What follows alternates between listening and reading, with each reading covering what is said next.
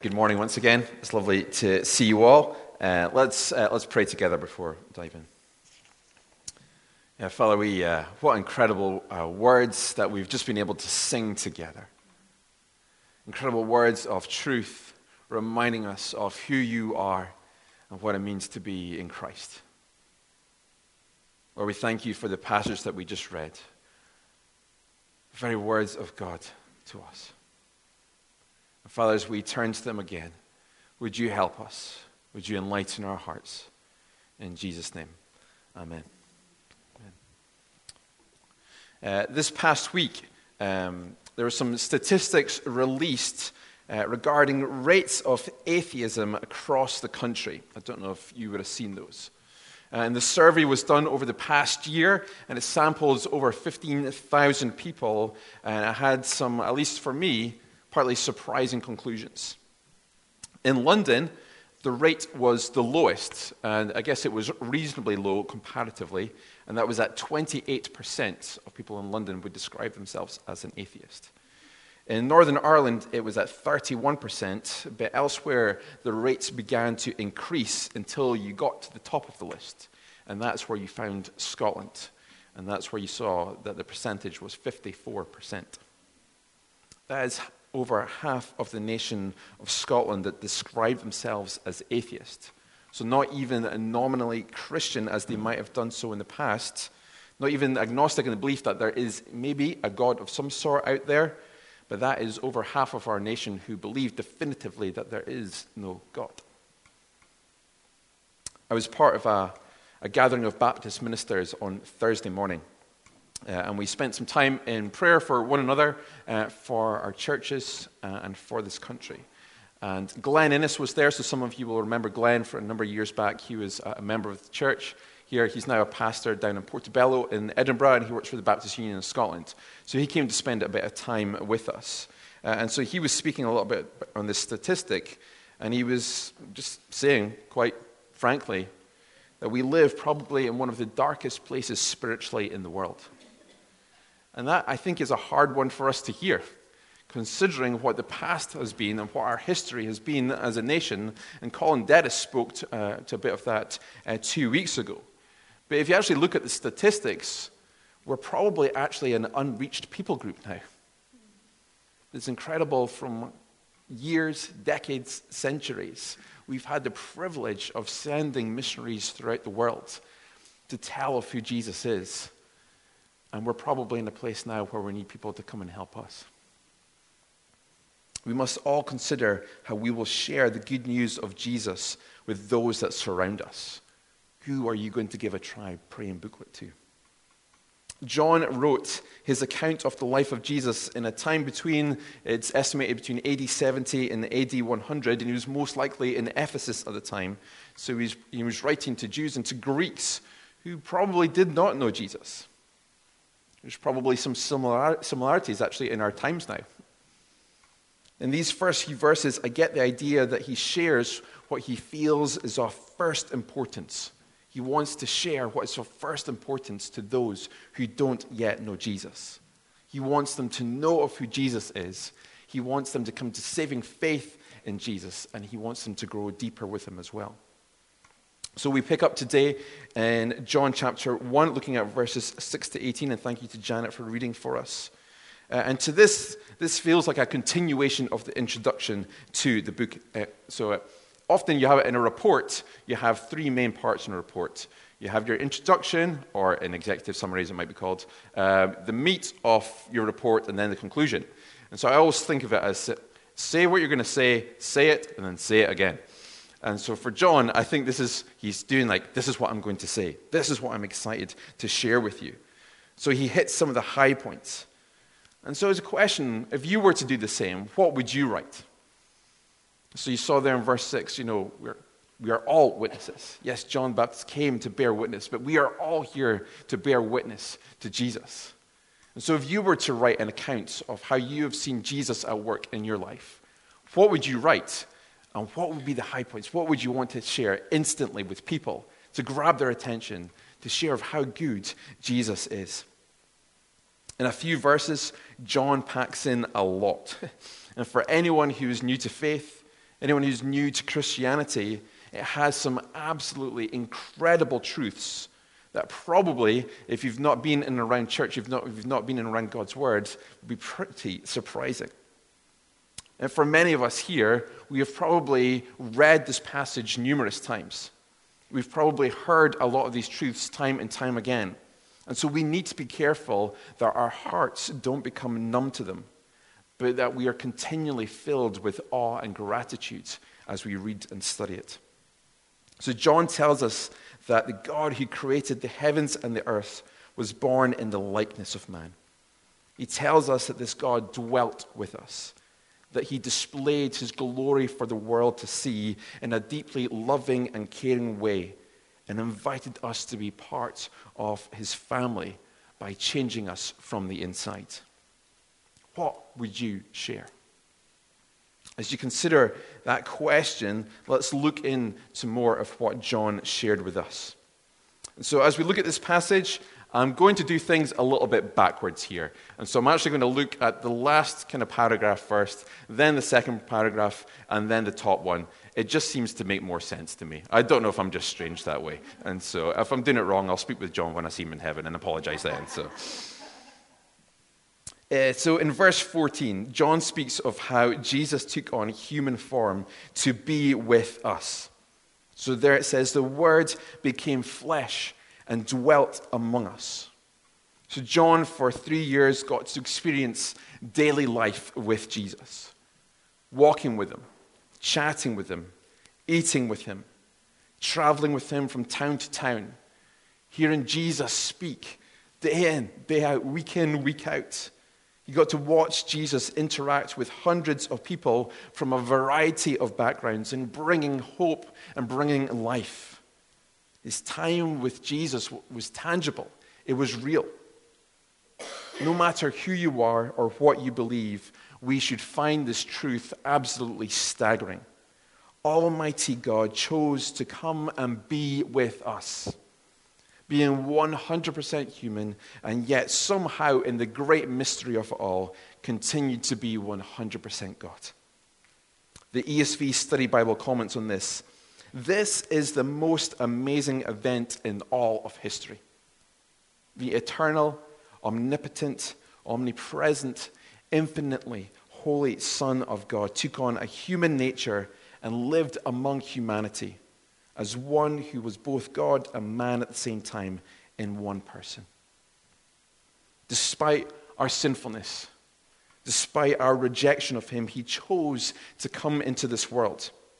He chose to open himself up to the harshness and to the calamities of mankind. The Word became flesh is a profound statement and expresses much of who God is. And so here's just a few things for us to think about. First of all, it speaks of his humility. In Philippians 2, Paul writes, "Have this mind among yourselves, which is yours in Christ Jesus, who though he was in the form of God, did not account equality with God a thing to be grasped, but emptied himself by taking the form of a servant, being born in the likeness of men, and being found in human form, he humbled himself by becoming obedient to the point of death, even death on a cross." Jesus came in the most surprising way. He didn't come in bravado. He came in humility. When we think of how Jesus was born, it's not what he deserved. Jesus deserved to be born in a huge palace with everyone celebrating who he was, but he came in humility. He didn't come in pomp and ceremony, but he came in obedience. That the Word became flesh, it speaks of God's intent to save. In Romans chapter 8, this is verses 3 and 4, and I'm going to read it from the Message paraphrase. I just really like the way that it was written. It says, God went for the jugular when he sent his own Son. He didn't deal with the problem as something remote and unimportant. In his Son Jesus, he personally took on the human condition, entered the disordered mess of struggling humanity in order to set it right once and for all. That Jesus came into this world, it shows his love for us, and it reminds us of our plight. It reminds us of our struggle and of our utter desperation. That there is nothing in and of ourselves that we can do to save us, but Jesus can. The Word became flesh, and so there is hope. There is hope in no one else, but there is in Jesus. And the Word became flesh reminds us that he experienced the harshness of life. In John 11, when we get there, probably I think about January, February time, something like that, we'll read of the death and the resurrection of Lazarus and how that impacted Jesus. A while after that, we'll get to John 19 and we'll read of the horrific treatment that Jesus received during his trial and his death. If you know of the difficulty of life today, if you know of the sadness of life today, know that we worship a God who is able to empathize perfectly with us. The Word became flesh. He knows what it is like to live as us. As the Word became flesh, John then shares that he dwelt among us. So to get a fuller understanding of what that word dwelt means, you need to read this as he tabernacled with us. Now that's a bit of a strange phrase, and it's certainly not one that I've used many times apart from this week in preparation. I don't know if you go around saying, I'm going to come and tabernacle with you. I doubt it. But let's dig into, okay, so what does it mean that he tabernacled with us? So firstly, let's remember what the tabernacle was. So as the people of God moved around the wilderness for 40 years and then into the promised land, it was the tent where God moved in and lived with his people. This was then replaced by the temple in Jerusalem that King David was given instructions for and his son, King Solomon, then built. So what does it mean? So if we have this picture of this tabernacle, what does it mean then that Jesus tabernacled with us? So here are 5 things that means that he dwelt with us. First of all, it means that he has come to be central in our lives. So the tabernacle was at the center of Israel's camp. So wherever they moved, the tabernacle was in the middle, and the 12 tribes of Israel surrounded it. It was the focal point. As the tabernacle was central, Jesus has come to be central in our lives. Second of all, it means that he came to provide revelation. So the tabernacle was the place in the Old Testament that Moses and the priests would go to hear from God. But now we had the Word of God incarnate with us, and each of us can hear from him. Third of all, it means that each of us, because he came, each of us can have a relationship with him. So the tabernacle was the place where one person was invited once a year into the Holy of Holies to meet with God. But because Christ came for all of us, he opened the way for all of us to be welcomed in to the Holy of Holies. As Jesus died on the cross, the curtain that separated the Holy of Holies from the rest of the temple, it was torn in two. And it was torn from top to bottom to show who it was that tore it. And when you think on this curtain, don't think of like a blind that we have there or the curtains that you have at home. The curtain was probably about that thick. That is some curtain. So imagine trying to tear that. But God came, tore it from top to bottom, inviting us all to have a relationship with him. Fourthly, it means he came to bring enduring reconciliation. So the tabernacle was the place where forgiveness was sought for the nation of Israel through sacrifices and the shedding of blood. But now, through Jesus, who came to be the Lamb of God, he would take away the sins of the world. He is our perfect once and for all sacrifice, and in him we find forgiveness. And lastly, he came to be the focus of our worship. The tabernacle was the place that the nation of Israel would gather for feasts and festivals to worship God. But now we gather, we worship in spirit and truth. We gather around Jesus in his name and in his glory, and to glorify him. He came to be central to our lives, to provide revelation, to have relationship with us, to bring enduring reconciliation, and to be the focus of our worship. Jesus came to dwell with us, to tabernacle with us. There's a guy called Sam Storms. I've quoted him a few times over the years. He's a pastor in the States. And I think he summarizes this pretty well, where he says, in order to meet with God, to talk with him, and to worship him, we no longer come to a building or a tent or a structure made with human hands. We come to Jesus. He is the true and better tabernacle who came to be with us, to dwell among us. The Word became flesh and dwelt among us. As I said earlier, let's not just wash over that, but let the truth of that sink deep within our hearts, and would we all be filled with awe and wonder. In verse 14, John goes on, if you want to look there, he says, we have seen his glory. Glory as of the only Son from the Father, full of grace and truth. The Gospels are full of exciting, miraculous stories, and I get the feeling that as John writes this, he can't wait to start sharing all the stories and everything that he has heard throughout his time with Jesus. In our time going through this Gospel, we're going to see his glory. We're going to see his goodness on display for the world. We'll see in his first miracle of how water is turned into wine, and of how straight away it's pointing towards the cross and what Jesus is going to do for us.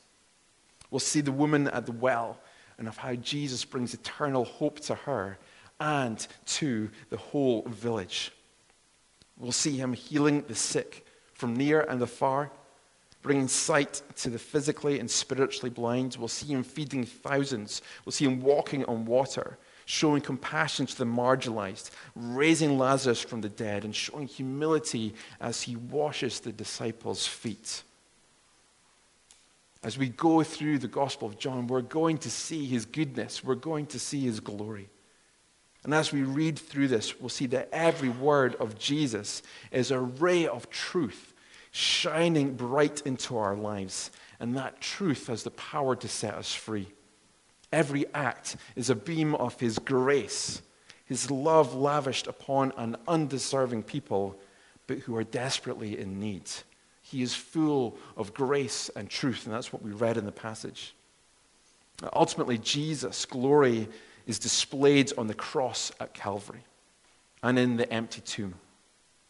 In John 12, verse 23, we read the words of Jesus.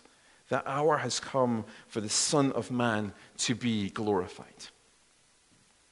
Where death looks like it has a victory, with Jesus having been beaten, mocked, nailed to a cross, it's a picture of defeat. It seems to be a picture where darkness has won. But we're told there that Jesus is glorified. His glory is displayed as he conquers sin and death. He conquers the sin that we are in ourselves incapable of breaking free from. His glory is revealed as he triumphs over the grave 3 days later and leaves the tomb empty. And he shares that glory with us. We share in the victory by trusting in the true light. That's how John describes him. The Son of God, and his glory is revealed in each and every single one of us who have trusted in Jesus as our Savior and Lord. And we also can say, we have seen his glory. We see it in our own lives. But if you just look around the room, we see it in so many other people. Seriously, have a look around the room and you see God's glory on display as in each and every single person there is a miracle of grace. There is a miracle that we are a saved people, that we have been redeemed, that we have been forgiven. Look around the room and see how God has been at work in many different people's lives, providing for people who have been in need, bringing healing where that has been needed. John puts it, from his fullness we have all received grace upon grace. It's what we have received. As you look around this room, don't miss that we see what God has done and what he is doing in and through us.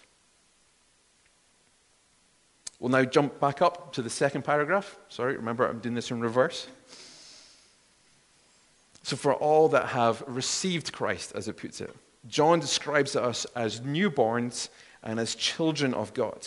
So it says, but to all who did receive him, who believed in his name, he gave the right to become children of God, who were born not of blood, nor of the will of the flesh, nor of the will of man, but of God. Charles Spurgeon speaks of this new birth as, the man is like a watch which has a new mainspring, not a mere face and hands repaired, but new inward machinery, with freely adjusted works, which act to a different time and tune. And whereas he went wrong before, now he goes right, because he is right within. This new birth, new life, is all about the need we have for a completely new heart. So we'll jump back into the Old Testament, and so I'm going to read Jeremiah 31, just a few verses from there, but I'd encourage you, Martin actually preached through Jeremiah, I think it was 30 and 31, back in about August time, and so please, if you want to know more about these verses, you can find those sermons online. So in Jeremiah 31, 33, and 34 it says, "For this is the covenant that I will make with the house of Israel after those days, declares the Lord. I will put my law within them, and I will write it on their hearts, and I will be their God, and they shall be my people." Then in Ezekiel chapter 36, and this is 26 and 27, we read, "And I will give you a new heart, and a new spirit I will put within you. And I will remove the heart of stone from your flesh and I will remove the heart of stone from your flesh and give you a heart of flesh. And I will put my spirit within you and cause you to walk in my statutes and be careful to obey my rules." To be born again is to have a new heart. It's to have new life in the Spirit, to be a new creation. Receiving Christ isn't simply about making a few minor adjustments here and there.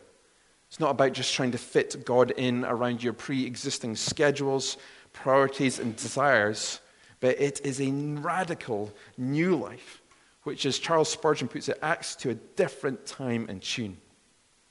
Receiving Christ isn't an add-on or a bolt-on to our old lives, but it is new. It's new life, new heart, that beats to a new rhythm that is gifted to us by Jesus. And it sounds and it acts according to his will.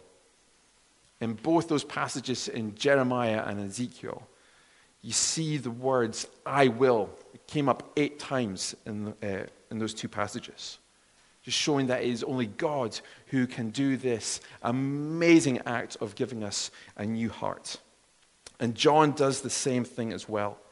So in verse 13 it says, "Who were born not of blood, nor of the will of the flesh, nor of the will of man."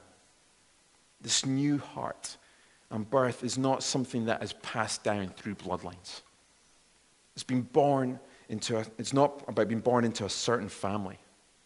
This verse means that it doesn't matter what nation you were born in, what element of society you were born into.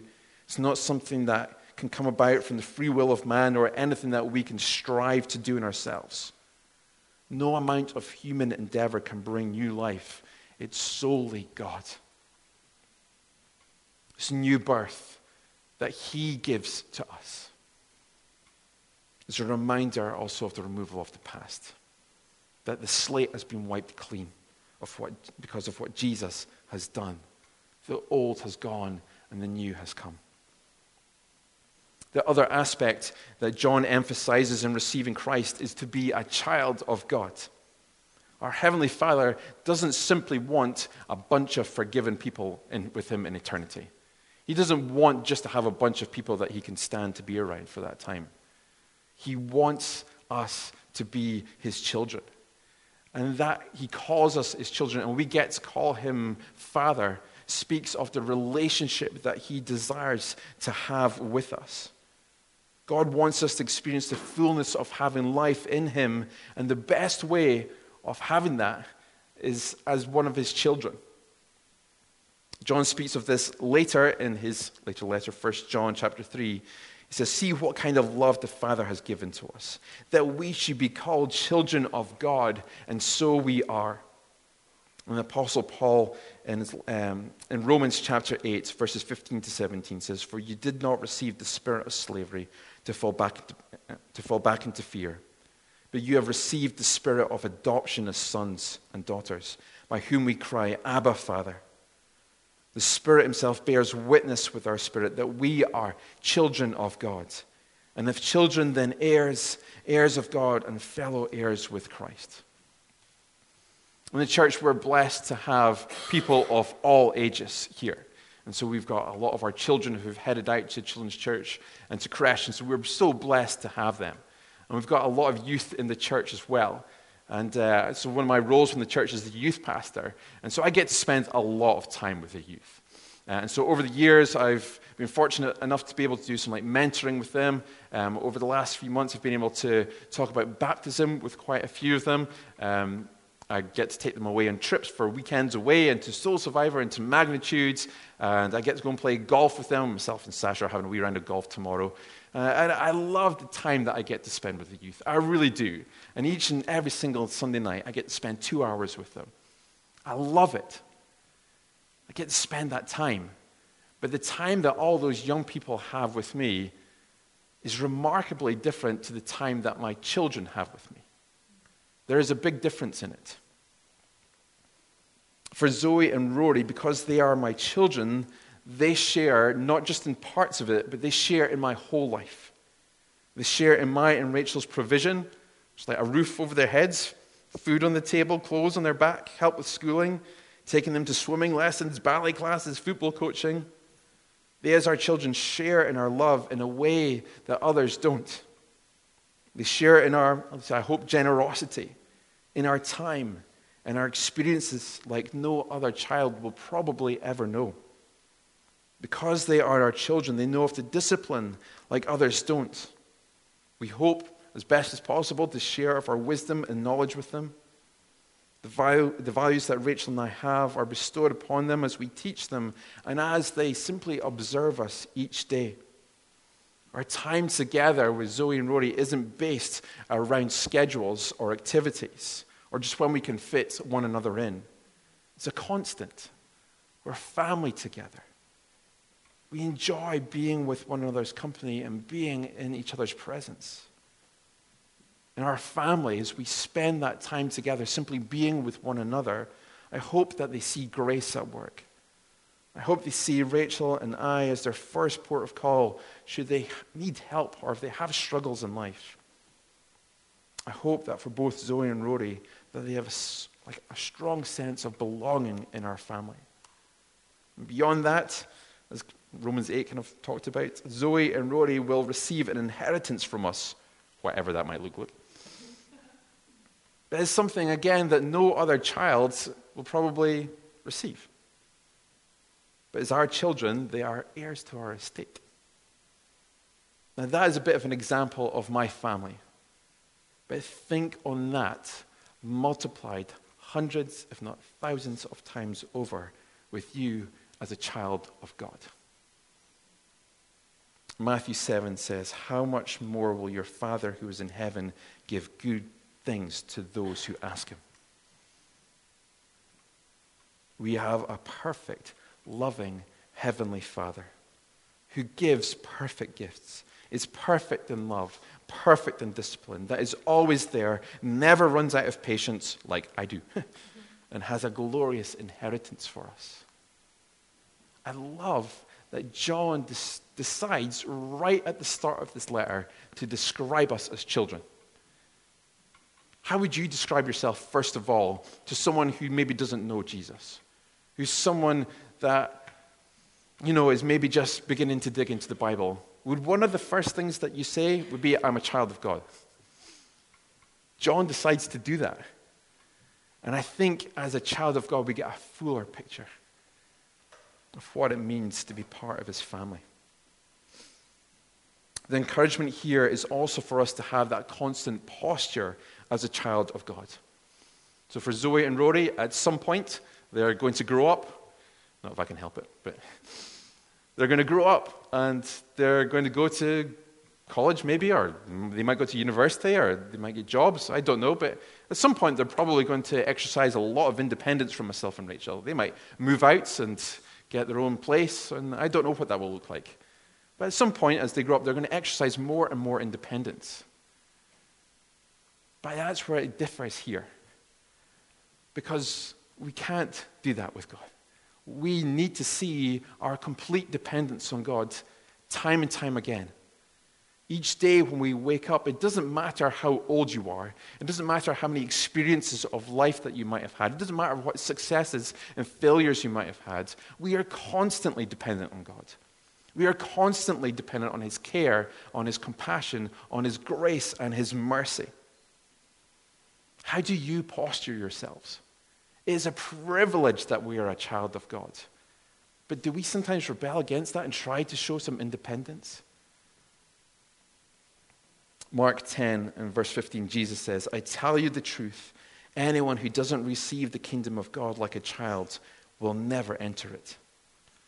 Is your posture today as a child of God? John, as he opened up his account of Jesus, has shared a lot with us. And we're going to go into depth on all of that in the coming months, if not a year and a bit. So my question at the start was, what would you share? Verses 6 to 8 are about how John the Baptist was called to witness of who Jesus is. It says he came as a witness, to bear witness about the light, that all might believe through him. We are called to witness of the light, so that others may believe in him. Each and every single one of us have powerful truths to share with this world. Each and every single one of us who have put their trust in Jesus Christ have a remarkable story of salvation. And we are an example of His glory on display for the world to see. You are a witness to the true light. Don't ever doubt that you have something amazing to share. Don't ever doubt that you don't have the most awesome story to share with the world. And it's not just something we share, it's someone that we share. Don't ever doubt the awesome truths that we've looked at today and that we can all receive. A few weeks ago at Ascend, we were going through some of the latter chapters of the book of Acts. And we were encouraging each of them that they have a powerful story to share. And so we got into some smaller groups. And so I think I was with like the third and fourth years, roughly. And I asked them, just like, do you know, any of you want to share a bit of your story? And to be honest, I think it was probably one of my highlights of the year in Ascend. Because 3 of them very quickly said, yeah, I'll share a bit. I'll share a bit of what it means that I have received Christ. So they shared of how they became a child of God, of how they were living with that new heart. Now, they didn't use that language.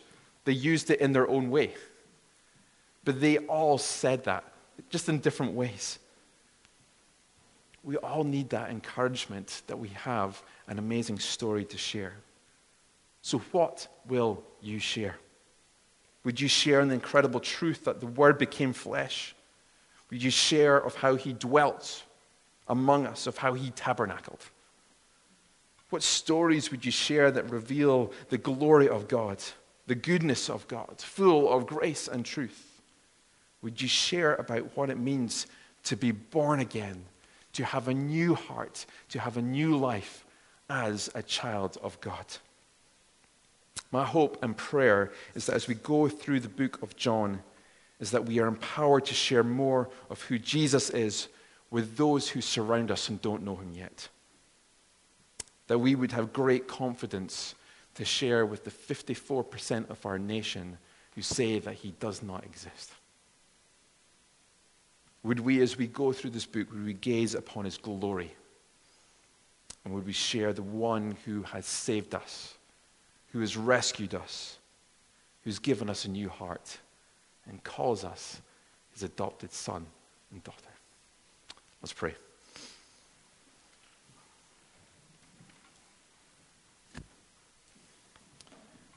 Why don't we just spend a moment and just rest in that truth?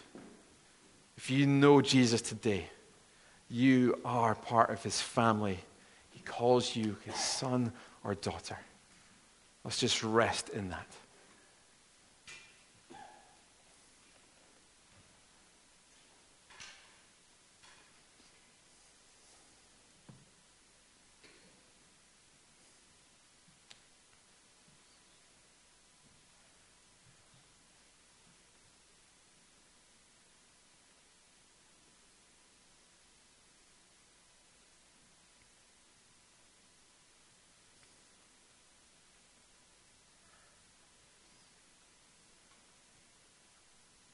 Father, we just want to say thank you.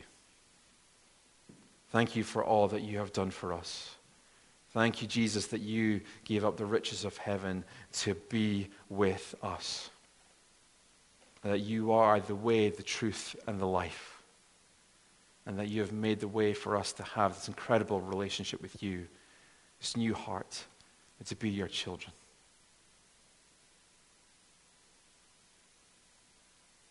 Lord, we live in a world who don't know that.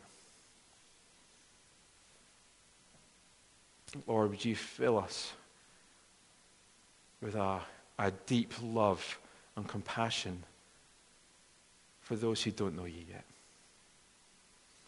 Would you fill us with a bit of a desperation for them to come and know you, to put their faith in you and to walk with you? Or would you help us? Help us consider what will we share. And we thank you that we all have an incredible story to share. Pray this in Jesus' name. Amen.